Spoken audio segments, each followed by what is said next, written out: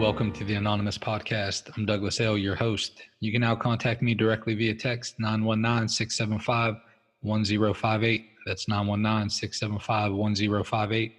Or join our Facebook group at the Anon Podcast. That's TheAnonPodcast to fellowship with other guests.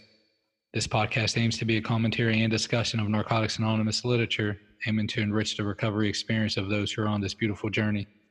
This podcast should not replace contact with your sponsor, your involvement with step work, or participation in the fellowship. Please use this podcast as another resource toward our collective growth as addicts in recovery. We're simply addicts seeking recovery, nothing more, and for sure, nothing less. Now let's get started. My name's Suzanne and I'm an addict. Clean date, the 18th of April 2020. I attend the Merseyside area of Narcotics Anonymous in the UK, and my home group is St Luke's Miracles Happen on a Friday night. A spiritual principle a day. 2nd of November. Being vigilant in the here and now. We must be willing to do whatever is necessary to recover. That's from the basic text, chapter 9. Just for today, living the programme. I always remind myself, yesterday's recovery won't keep me clean today. A self-described chronic relapse is shared as they celebrated a major milestone. Vigilance right here, right now, has been the key for me, they explained. I learned the hard way that the real work of recovery is that I have to be willing to do whatever is necessary. And I need to take time to be still and figure out what that is at any given moment. As spiritual principles go, vigilance is kind of a rock star. It's thick with meaning, pairing watchfulness with deliberate action. We start our practice of vigilance simply by paying attention. We level up from basic abstinence to a meaningful recovery when we choose to be active in our programme, self-reflective and flexible, fine-tuning our approaches to our personal programme evolves. In the beginning, going to lots of meetings and not taking anything between them has the desired effect. A clear head and a bit of hope makes for a greater start. It's enough to keep us coming back. Listening to other members' stories makes us want more. A member shared, if I want more out of my programme, I've got to put more in. Inspired, we get a sponsor, cultivate a relationship with a higher power, and make steady progress through the steps. As a result, we get more and more comfortable in our own skin. Vigilance helps us to settle into our new way of life, applying what we've learned about spiritual principles in our daily affairs. We make time to reflect and fine-tune our approach as we move through life clean. As we remain watchful, we may notice that our emotional life, our thinking, our physical selves, or spiritual condition, we will still get out of whack from time to time. That's because we're human and because things change, but life's lessons have revealed a process for navigating through our difficulties, regaining focus and reconnecting with ourselves and those who care about us and a higher power. I am an addict every day, but today I choose to be a recovering addict. I am willing to do whatever's necessary to care for my spiritual condition and stay watchful over my programme. Thank you for letting me read. Okay. Welcome back, everyone. This is November 2nd, and we're here with Debbie B. How's it going, Debbie? I'm good. Great. Debbie, can you tell us your clean date, where you attend meetings, and can you give your home group a shout out? My clean date is April 23rd, 1996. Woohoo. Right. I'm 26.5. Oh, very nice. Very nice. 26.5. I attend meetings in the Sacramento and Roseville area of California. And my home group is Being Clean is Happening, though I haven't been there for a little while. All right, awesome. It's still my home. All right, cool. So, Debbie, can you share your thoughts on being vigilant in the here and now? Being vigilant.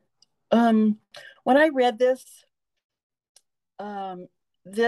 applies, or I feel it through my whole recovery from the time I was brand new. Because when I was brand new, I had to make sure that did I did everything to avoid using drugs. I had to replace, actually, in just become to make a new habit.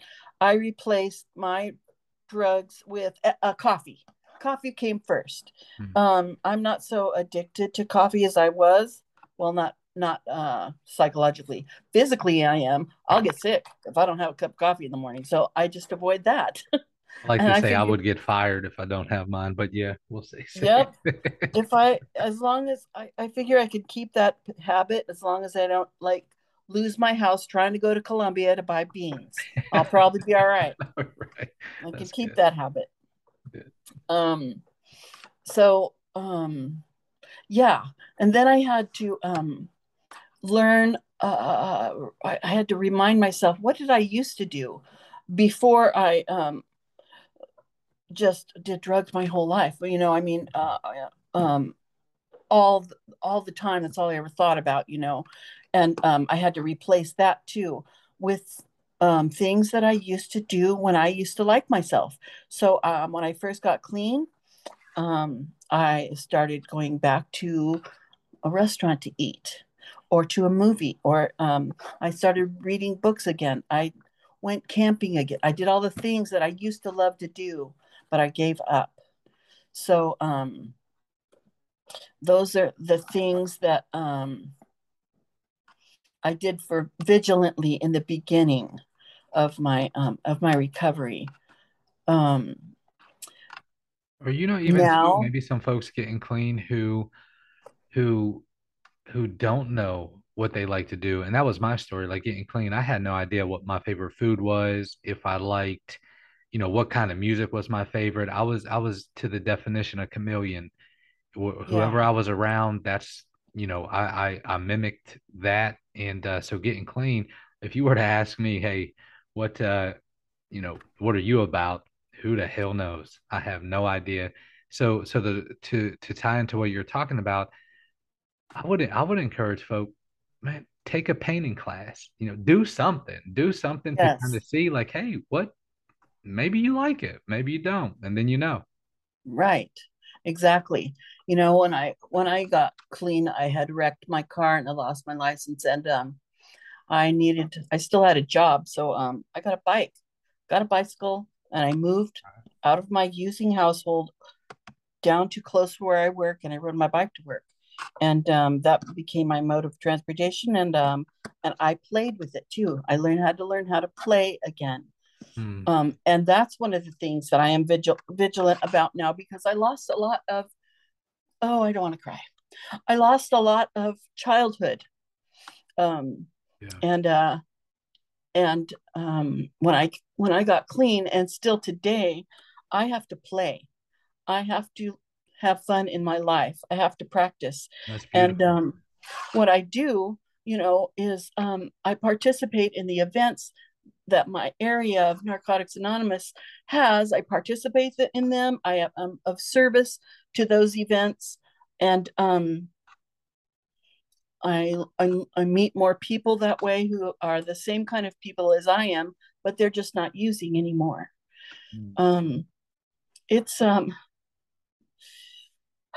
had to learn how to live, so I didn't learn growing up. So ever since then, I'm 64 now, and I've been learning how to live since I Hmm. was 38.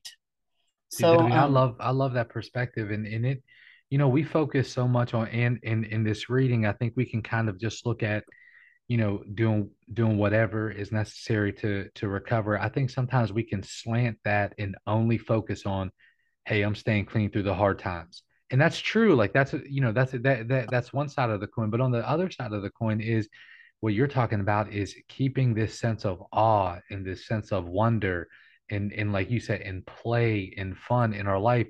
And it's so important. My sponsor says it, I chuckle when he says it, but it means it, he's so right. And he talks about, he doesn't want to be the guy in recovery who is like the guy yelling at the kids, stay off of my fucking lawn, stay off of my grass, like that old grumpy, Crotchety. no joy. Yeah, like that old miserable, just ugh. Like, and you're absolutely right, man. Like, allow fun, allow laughter, allow play into our life. I I think it's an opening up of our spirit when we engage in that. Absolutely. Absolutely. And when I was using, I didn't use just to enhance my good times or to get out of feeling rotten. I used for no reason whatsoever. Hmm. And it didn't matter. It didn't matter as long so